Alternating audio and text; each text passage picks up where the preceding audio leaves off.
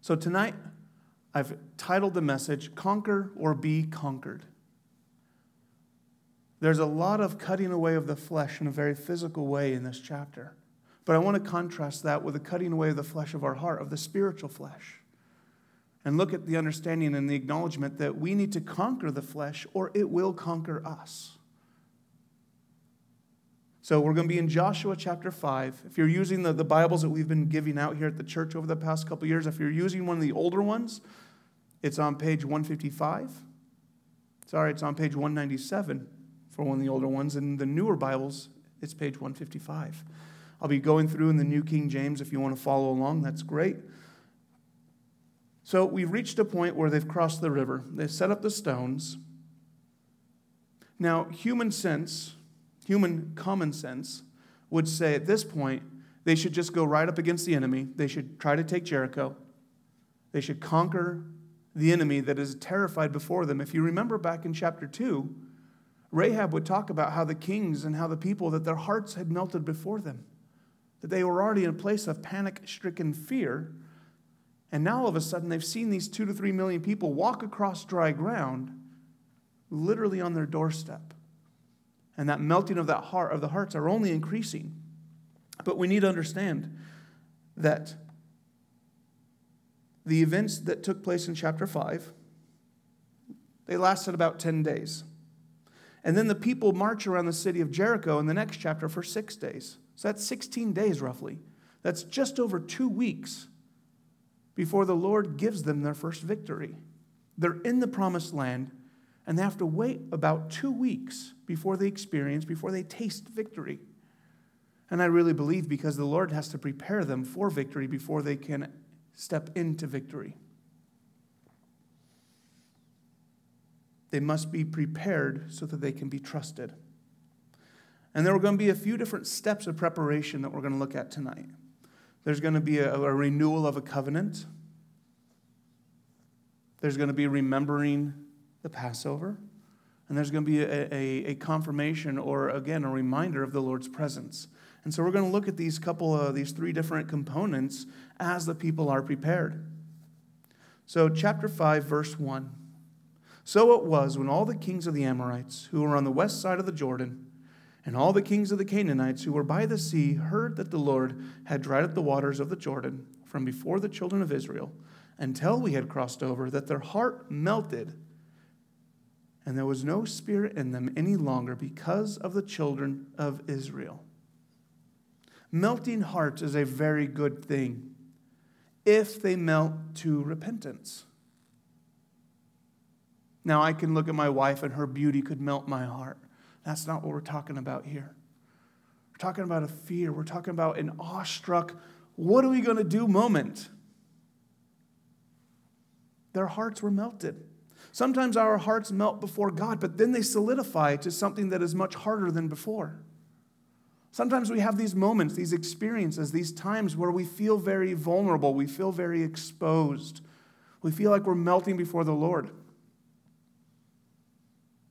And then just as quick as that melting sensation came on, we quickly turn it off and our hearts become that much more cold and harder than it was before.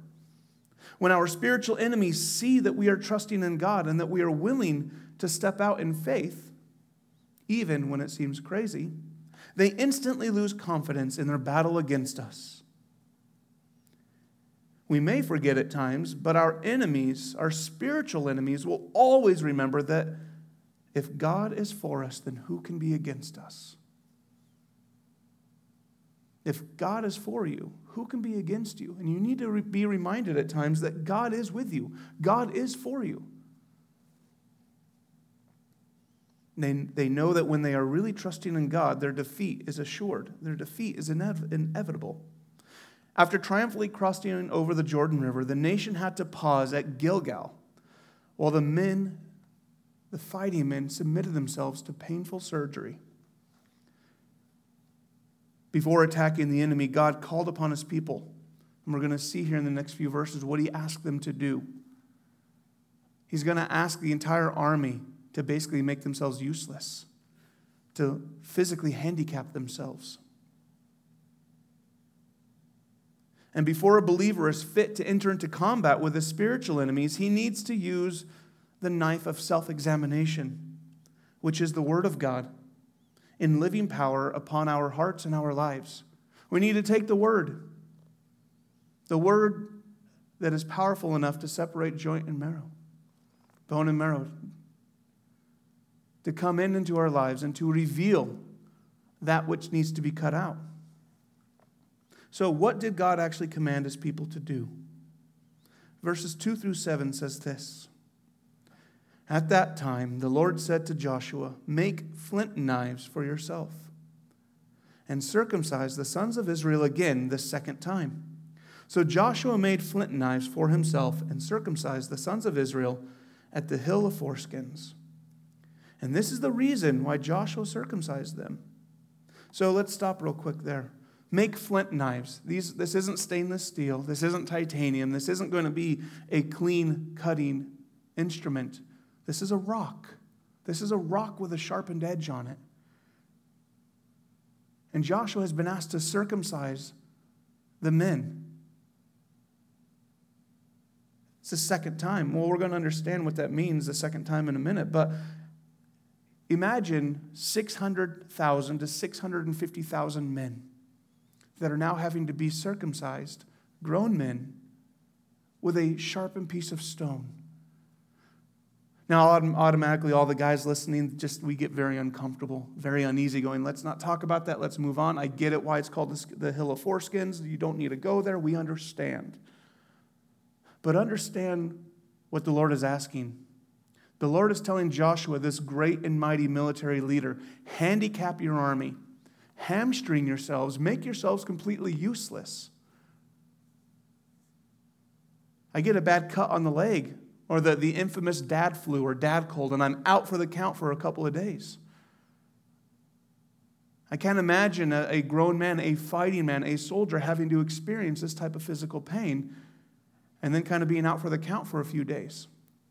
It doesn't make sense. But see, it's not supposed to make sense. Because if it made sense, humanistically, we could then run with it. We can justify it. We can, as we understand it, we can just respond to it. It's not supposed to make sense. It's supposed to take faith. For 40 years, he faithfully sustained them through the promised land, or through the wilderness. He brought them to the edge of the promised land. He defeated the enemies of the east. He dried up the rivers of the Jordan. They walked across on dry ground. He's been faithful to this entire generation. So our faith must maintain and must continue, knowing that he will be with us every step of the way. Israel is a covenant nation.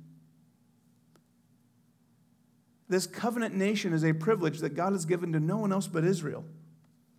God gave the covenant to Abraham when he called him out of Ur of the Chaldees. And he sealed that covenant with a sacrifice.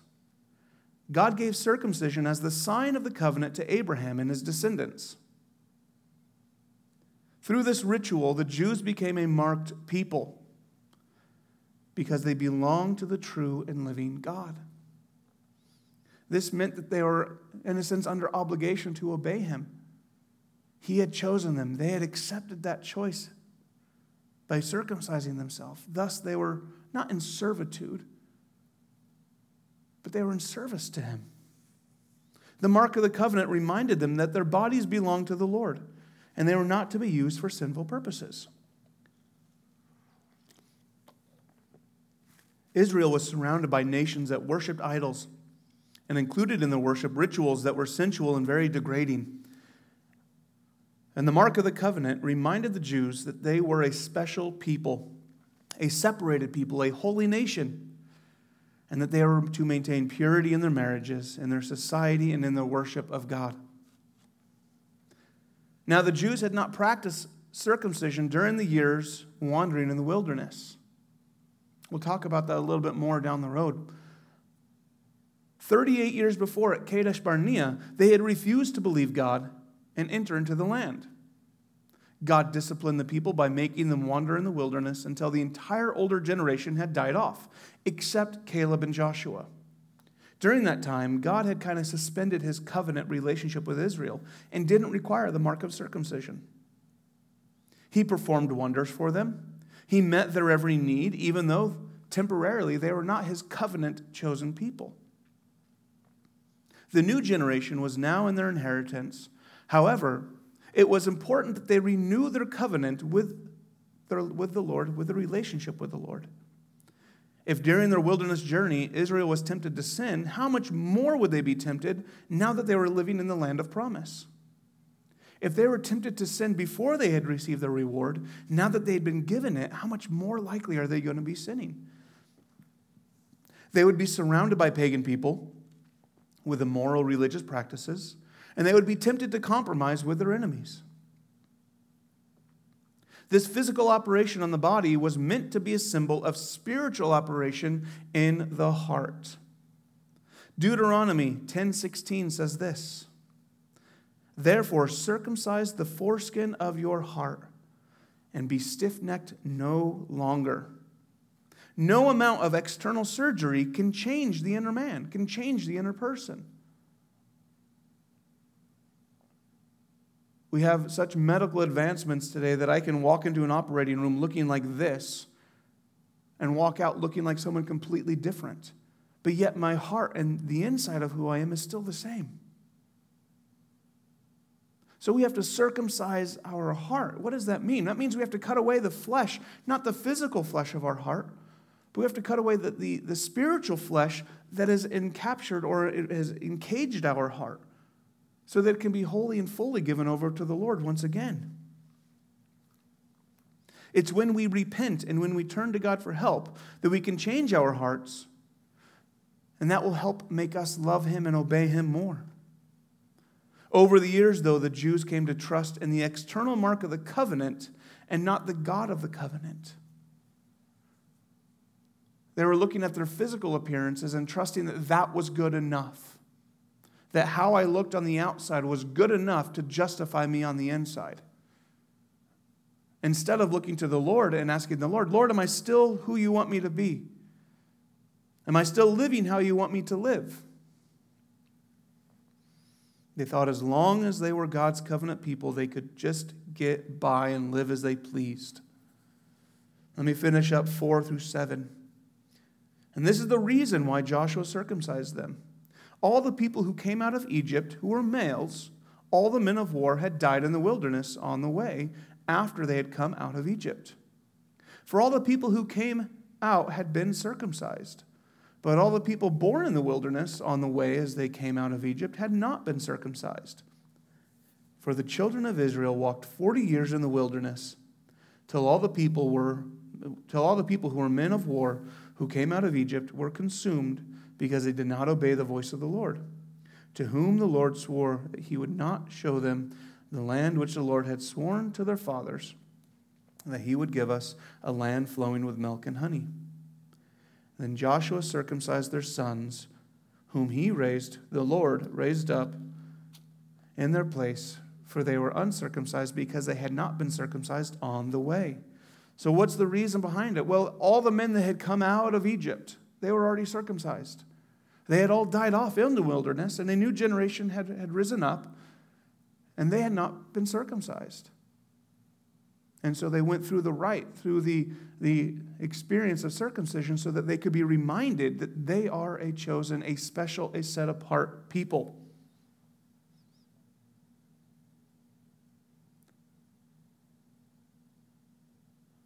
As long as they were God's people, they could live how they wanted to. That's what they did for 38 years. But now Joshua's saying, we have to stop talking the talk, and now it's time to walk the walk. Now it's time to live it out. Now it's time to actually do something with what we've been saying. So the circumcision takes place. Verse 8. So it was when they had finished circumcising all the people that they stayed in their places in the camp until they were healed. No duh. I don't think after circumcision anyone's getting ready to go run off to battle, go play some soccer, go run around and play tag. Everyone's going to want to sit there and say, "Don't touch me, don't breathe on me, don't move, just leave me alone." They need time to heal. There needs to be a physical healing, but also there needs to be a spiritual awareness of what's going on.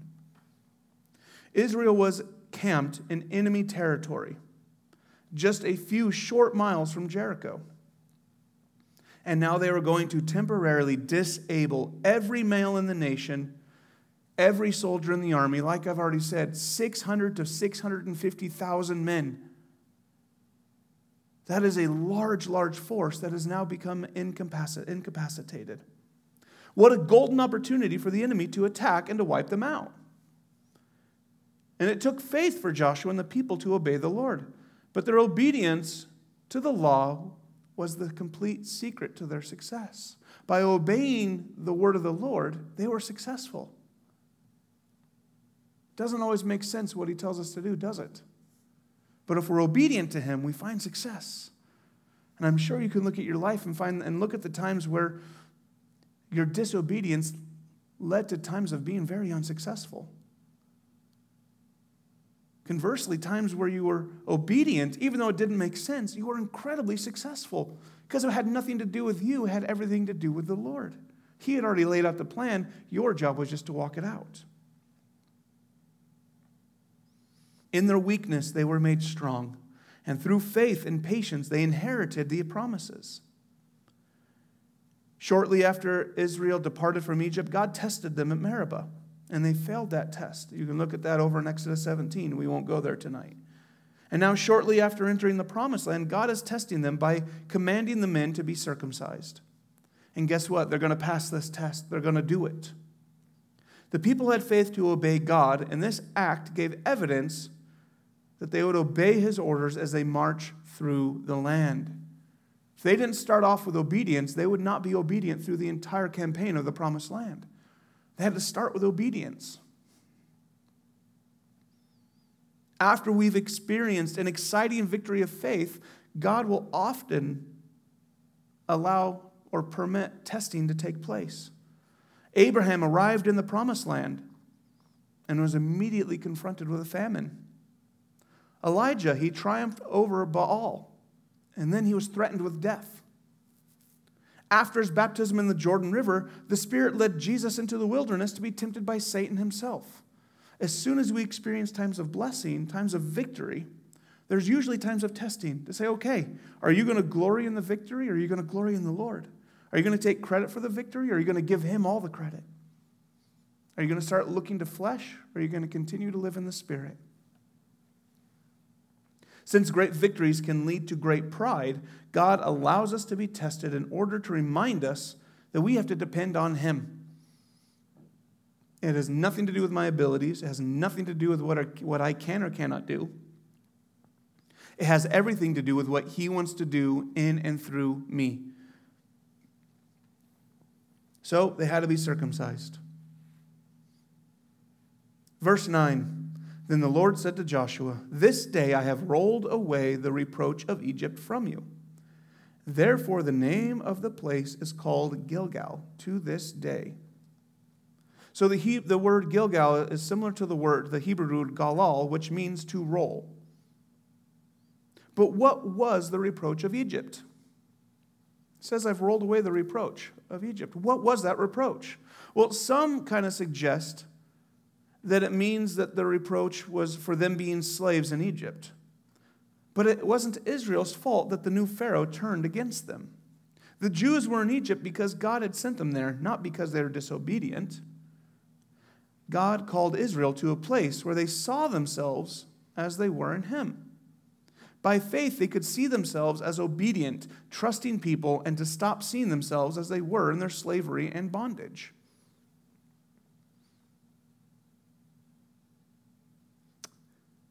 Another thought about the reproach refers to the ridicule of the enemies that Israel faced when they failed to trust God at Kadesh Barnea and enter the promised land.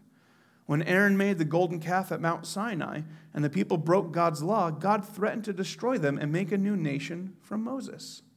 But Moses argued that God would lose glory if he did that, because the Egyptians would only say that God delivered them in order to kill them. At Kadesh Barnea, Moses used the same appeal when God said he would destroy Israel. Moses didn't want the Egyptians to spread the word that the God of Israel couldn't finish what he had started. Israel's sin at Kadesh Barnea was a reproach to them. But now it was all in the past. The nation of Israel was in the promised land. They had captured the territory east of the Jordan, and their people were already occupying that. They had crossed the Jordan River, and were ready for conquest. No matter what the Egyptians and the other nations had said about Israel because of their sin at Kadesh Barnea, that reproach was now completely gone. It was completely removed. Each man bore on his body the mark that reminded him that he belonged to God, that he was a son of the covenant, and the land was his to conquer and to possess. Now, back in Exodus chapter 12, we kind of get the qualifications of the Passover. And no male could participate in the annual feast of the Passover unless he had been circumcised. Unless he was a true son of the covenant. We're going to talk a little bit more about the Passover later, but this was a big aspect of the Jews during the times in the wilderness. They couldn't actively partake in Passover if they weren't circumcised. And here, 650,000 men are circumcised, so that means for their life, up until that point, they weren't able to partake in the Passover.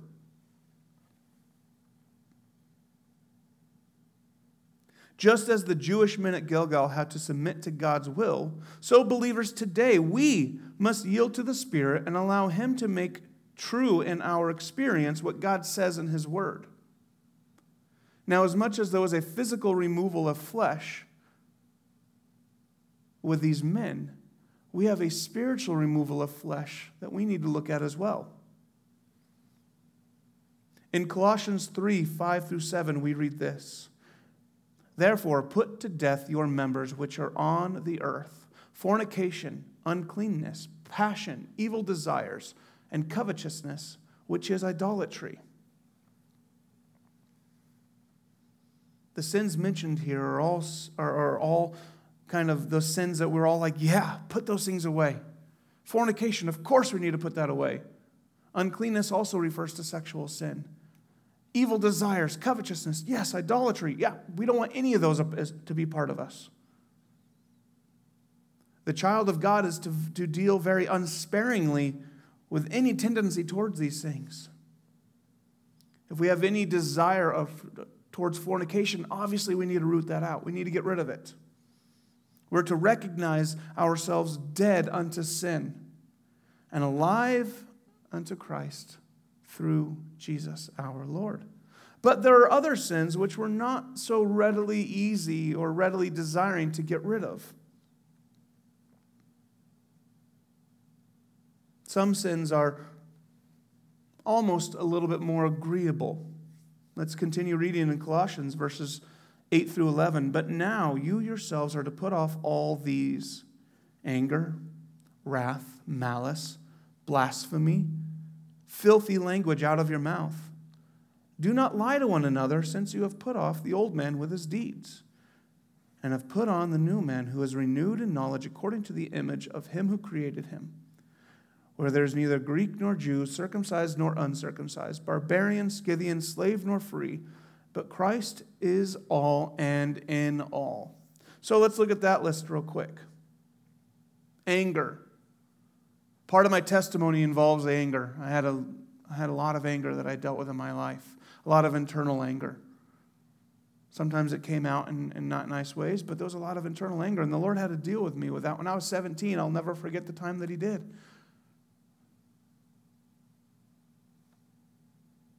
We are to put anger off. Wrath, it's the actions of anger. Malice and blasphemy, filthy language out of our mouth. Are we saying things? Is what's coming out of our mouth sounding just like the world?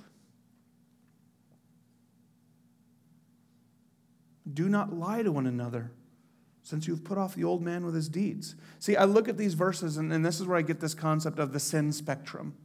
We have the red side, the really bad side, your adultery, homosexuality, fornication, murder, the bad sins, that all of us can agree, yep, we got to get rid of that. None of that should be part of our life. But then as we work down the spectrum, we get to this green side. Lying, gossiping, slander. Not that we want sin to be part of our lives, not that we're looking for ways for sin to be part of our lives, but we're more okay with those aspects of sin to be around.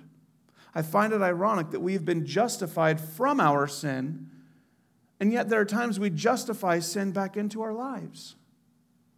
Now, I know it's kind of more of on a joke or on more of a lighthearted kind of example, but maybe you've been in these times, maybe you haven't, but the good stereotypical example of the prayer meeting where it's like, Lord, I pray for my neighbor Bob Joe that, he would stop having that affair with a lady down the street. And, I'm spiritually justifying the fact that I'm praying for my neighbor, but I'm also gossiping at the same time.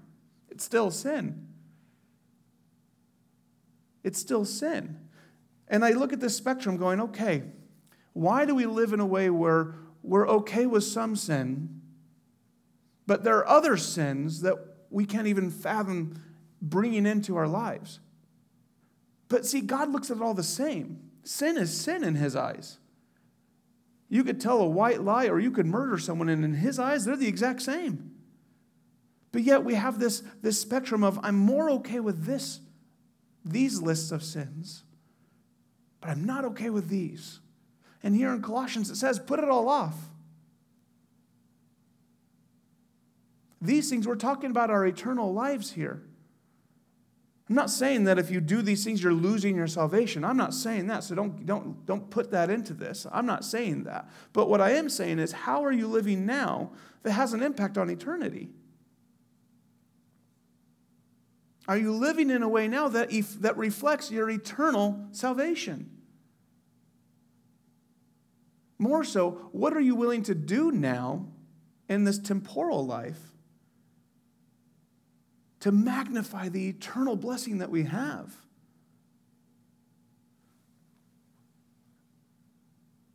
What are the open doors of sin in your life that you need to close and cut off?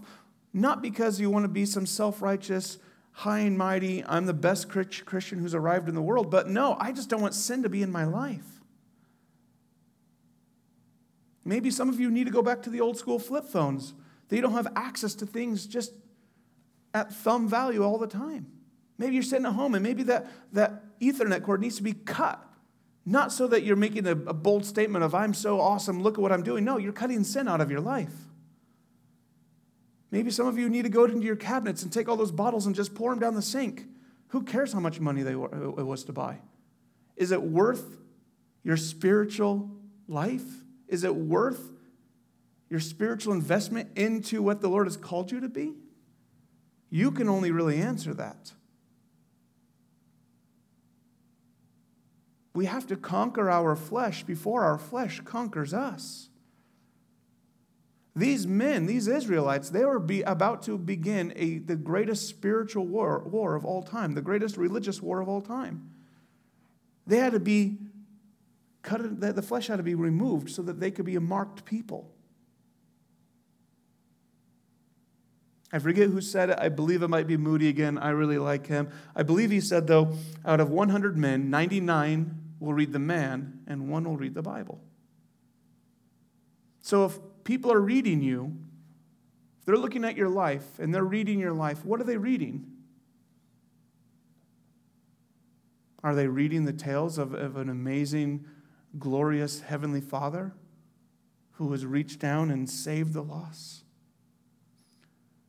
Or are they reading a book that looks like the rest of the population of the world? We are a set-apart people. We are a chosen generation.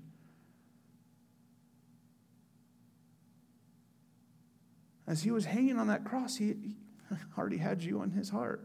He already had you in his mind. And if he was willing to go to that extent for you, how far are you willing to go for him? These men, Joshua had to sit there and circumcise these men as a reflection, as an outward expression of what they were desiring on the inside. Lord, I want to be yours. I want people to see that I'm yours. I want to live in a way that reflects that I'm yours. So the flesh had to be removed. We need to stop looking at life as a sin spectrum. I'm okay with these things and I'm not okay with these things. God's not okay with any of it. So we shouldn't be either. And we shouldn't find ways to excuse sin back into our lives. If he's removed it, keep it out. Please, keep it out. Verses 10 through 12 say this. Now the children of Israel camped at Gilgal and kept the Passover on the 14th day of the month at twilight on the plains of Jericho. They're right in front of the city here. We talked about this before back in chapter 2. Those people up on the wall, they see these 2 to 3 million people come to the banks of the Jordan. The Jordan's at flood stage. They're probably like, all right, we got some time. They got to build bridges. They got to get some boats built. It's going to take some time, a few weeks, maybe a couple months for them to get everyone across. They're freaking out because there's this cloud and this pillar of fire that's over there, but it'll take some time for those people to get across. And then all of a sudden, the waters dry up, and they come walking right across, and all of a sudden, they're like, whoa, you guys see this? You guys see what's going on? They're here. They're now at the doorstep. They're in the plains of Jericho. They just had their flesh removed, and now they're having a feast. I don't know about you, but if I'm about ready to go into battle, the last thing I want to do is carbo load and have a big steak and potatoes meal. I want to have something lean. I want to have something that's going to give me the energy and go out to fight, not a big meal. Well, they're going to have a feast. Verse 11, and they ate the produce of the land on the day after the Passover, unleavened bread and parched grain on the very same day. Then the manna ceased on the day after they had eaten the produce of the land. And the children of Israel no longer had manna, but they ate the food of the land of Canaan that year. Philippians 3 tells us that we are to forget the things that are behind us. For most areas of our life, I'll say that's great counsel, but there are a few things that we do need to remember.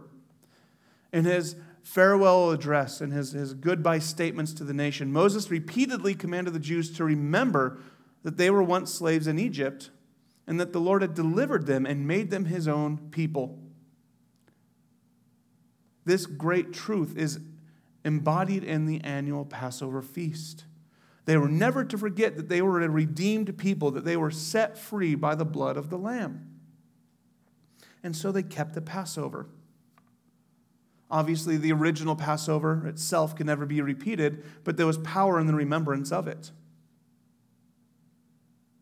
They were to always live remembering that they were a people delivered and remembering God's work of deliverance. In the same way, we are to be in constant remembrance of our redemption and live our lives in the shadow of the cross. 40 years before, Israel had celebrated the Passover on the night of their deliverance from Egypt. They also celebrated Passover at Mount Sinai before leaving for Kadesh Barnea, and that's in Numbers 9. But there's no biblical evidence that they celebrated the Passover any time during the years wandering in the wilderness. The fact that the new generation wasn't circumcised prevented them from participating, and God had temporarily suspended that covenant that he had with his people. One act of unbelief at Kadesh Barnea had cost Israel dearly.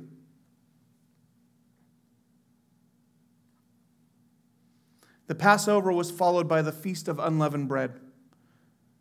For a week, the Jews avoided leaven, yeast, and they ate unleavened bread. When Israel entered Canaan, it was time for the barley harvest. Grain was available. No doubt the inhabitants of the land had left grain behind when they fled to Jericho for safety. Thus, grain was available. The Lord had prepared a table for his people in the presence of their enemies. It's like Psalm 23 right in front of us, isn't it?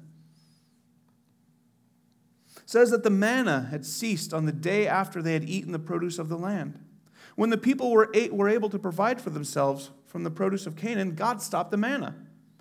He didn't want them to get lazy, but he wanted them to enter into a new partnership of trust with him.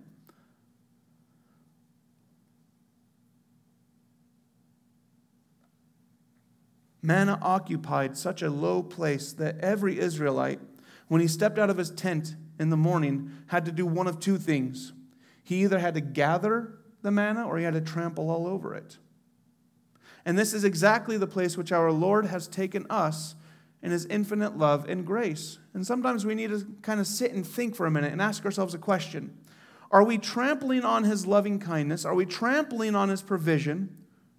Or have we received him as our blessed, adorable Savior?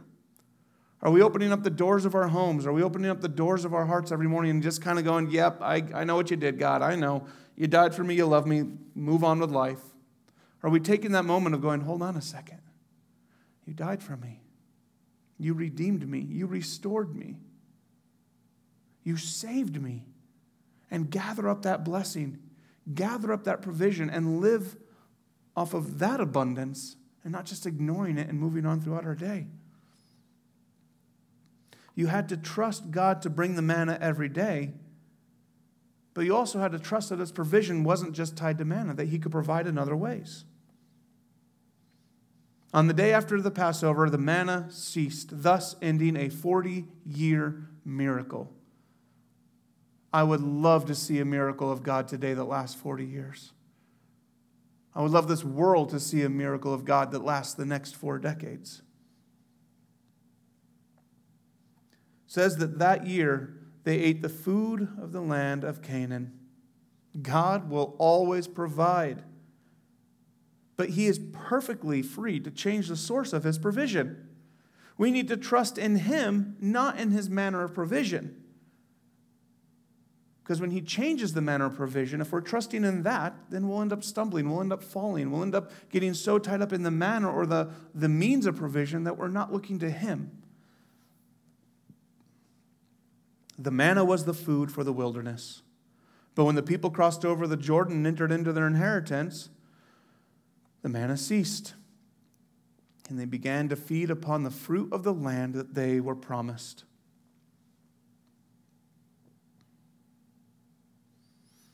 The city of Gilgal will become kind of a beachhead or kind of become their headquarters of an encampment for Israel in their conquest of Canaan. They will return there after battle, and they will go back remembering, finding strength in the remembrance of the memorial of the stones, understanding what this hill of foreskins was, their obedience and their redemption. It is very, very good for us all to have a place like Gilgal in our lives. It's a place where we first come to into God's promises, a place of memorial, of remembrance, a place of obedience, a place of redemption, a place that we can look back and go, that was the place in my life that everything changed. That was the moment, that was the event, that's what took place when everything else changed. And from there, his blessings grew. It is good to have a place like that in all of our lives. Too many professed Christians contradict their profession of faith by exhibiting an appetite for what belongs in their past life. Too much or too often we look back and go, man, some of that was really good. And I wonder if there's a way I can include that in my life today. And God is saying, no, I saved you from that. I separated you from that. Don't go back to that anymore. Don't desire that anymore.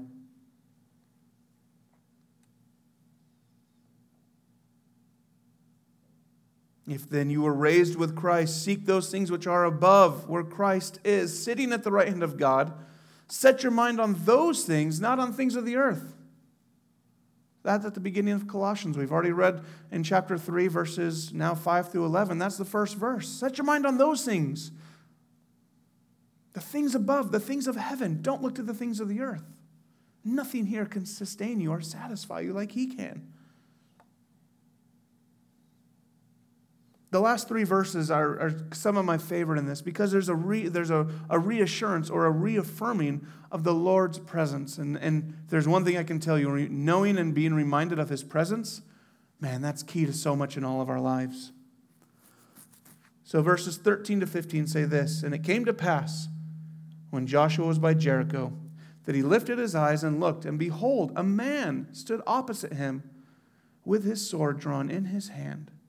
And Joshua went to him and said to him, are you for us or are you for our adversaries? And I love this. So what does the guy say? No. Nah. But as commander of the army of the Lord, I have now come. And Joshua fell on his face to the earth and worshipped and said to him, What does my Lord say to his servant?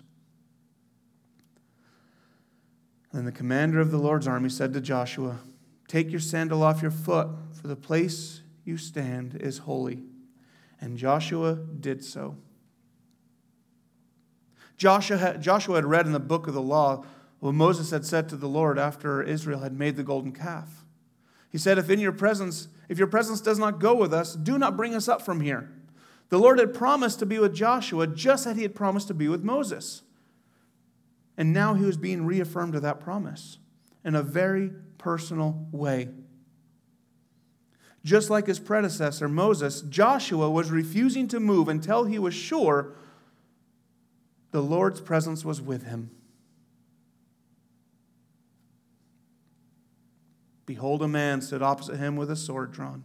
Joshua boldly approaches this mysterious man with a drawn sword. As a shepherd over God's people, he had a responsibility to see if this man was friend or foe. Joshua puts a logical question. Are you for us? Are you against us? Are you for us? Are you for our enemies? It was the wrong question. The question wasn't if the Lord was on Joshua's side, but the question should have been, was Joshua on the Lord's side?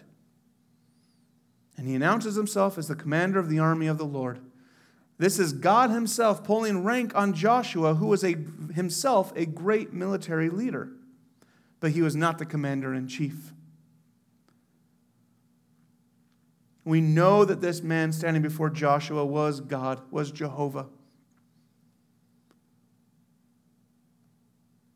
You could say that the title, commander of the army of the Lord, could maybe apply to an angel. But Joshua's falling down and worshiping is inconsistent with angels. Angels never receive worship. The army of the Lord is kind of, it has the implication that the armies are an angelic army. It's a spiritual army. So this person is someone who commands angels. As well, Joshua refers to this person as my Lord, Jehovah, Yahweh. But if you look, most importantly, the command to remove his sandals, which should point you back to Moses at the burning bush, was very clear proof that the man standing before Joshua was the same man who spoke from that burning bush. It must have been such a great encouragement to Joshua to realize that he was not alone. There is a loneliness to leadership.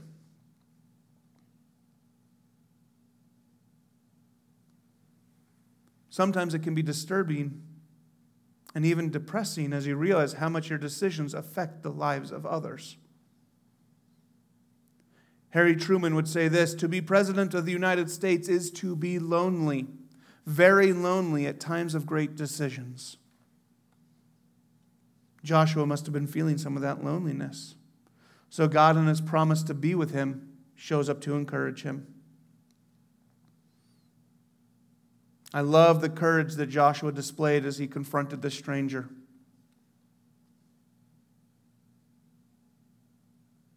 But I love more so his response of worship, of humility, as he falls to his face and he worships. And he says, what does the Lord say to his servant? Watchman Nee, he is a great Chinese Bible teacher, he said this, not until we take the place of a servant can he take his place as Lord. Sometimes we just need to fall to our face, worship the commander of the army of the Lord and say, what do you ask of your servant? This goes back to the removal, to the conquering of the flesh. Lord, what's going on in me right now? Is there something going on in me that you need to cut out? Is there something we need to work on right now?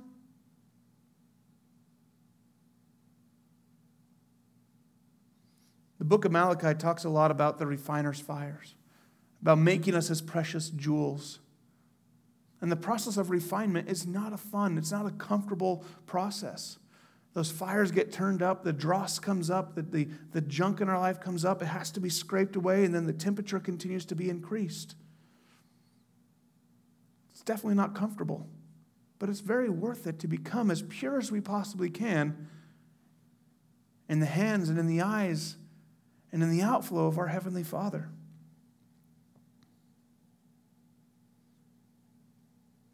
First Corinthians 10:31 says this, "Therefore, whether you eat or drink, whatever you do, do all to the glory of God." That is the blanket statement for all of our lives. In anything and everything you're doing, whether it's drinking something, eating something, or just doing something, God better be glorified in it. And if He's not, we shouldn't be doing it. Pastor Jim recently has talked about hyper grace.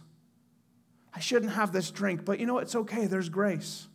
I really shouldn't say this, but it's okay, there's grace. I shouldn't pick up my phone and go on that website right now, but there's grace, there's grace. That's wrong, that's not grace, that's legalism. That's abuse of grace. All that we should be doing to the glory of God. And we see this amazing, significant sequence of events. There's humble worship, and then there's a holy walk, and then there's the warfare afterwards. There's humble worship. And then there's a holy walk, a holy life that is lived out at that worship. And once we are humbled and once we are holy in our life, then we can go and fight. But it's a time of preparation. It's a time of conquering our flesh so that we are not conquered by it.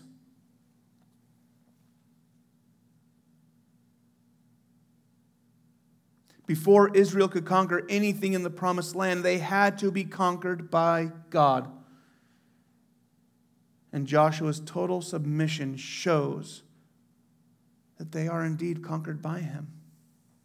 And this is the missing element in a life of victory for many Christians. They have either not been or they are not continually conquered by God. We have to conquer our flesh before we are conquered by it. And as our flesh is conquered, then we can be conquered by the Lord for His purposes, for His glorification, for our continual sanctification, or setting ourselves apart from the world. Gilgal is an uncomfortable chapter. It's not fun to read these men being circumcised. But I'd almost rather go through this rite or this walk, this act of circumcision, than allowing sin to dwell in my heart. So truly, I challenge you tonight, I ask, what needs to be cut out of your life?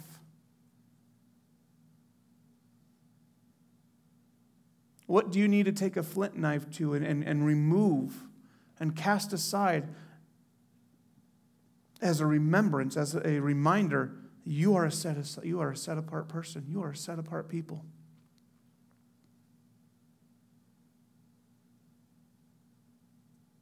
Surgery is uncomfortable, but it's completely necessary at times.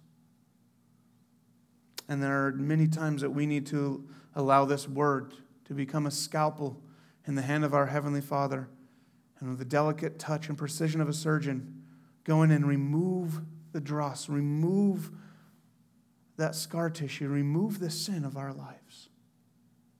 Well, let's pray.